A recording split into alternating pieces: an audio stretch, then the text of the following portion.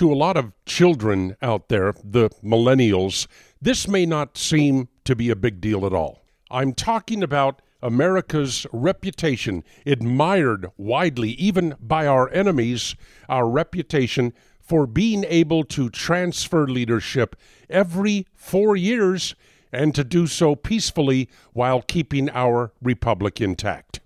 Well, that's really under attack by Democrats this year.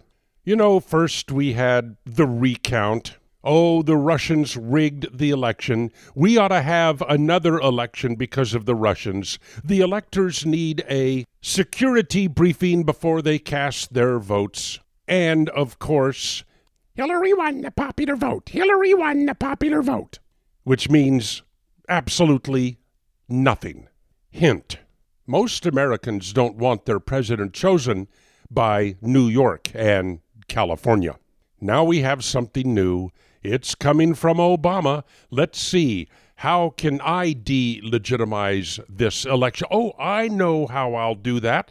I'll just tell the world that the only reason Donald Trump won is because the American law prevented me from running again. Because if I could have run again, I would have won. Yeah, the people would have voted for me. How long is it going to be? Wait for it, folks, before some Democrat somewhere says that it was racism, the racist American system that prevented Barack Obama from running again. Oh, by the way, if Obama could have run again, he damn sure wouldn't have sold Israel out like he did last week. The delegitimization of Donald Trump shall continue. And in the Solomon Brothers Studios, foggy Atlanta, it's Neil Bortz. Tax day is coming. Oh, no.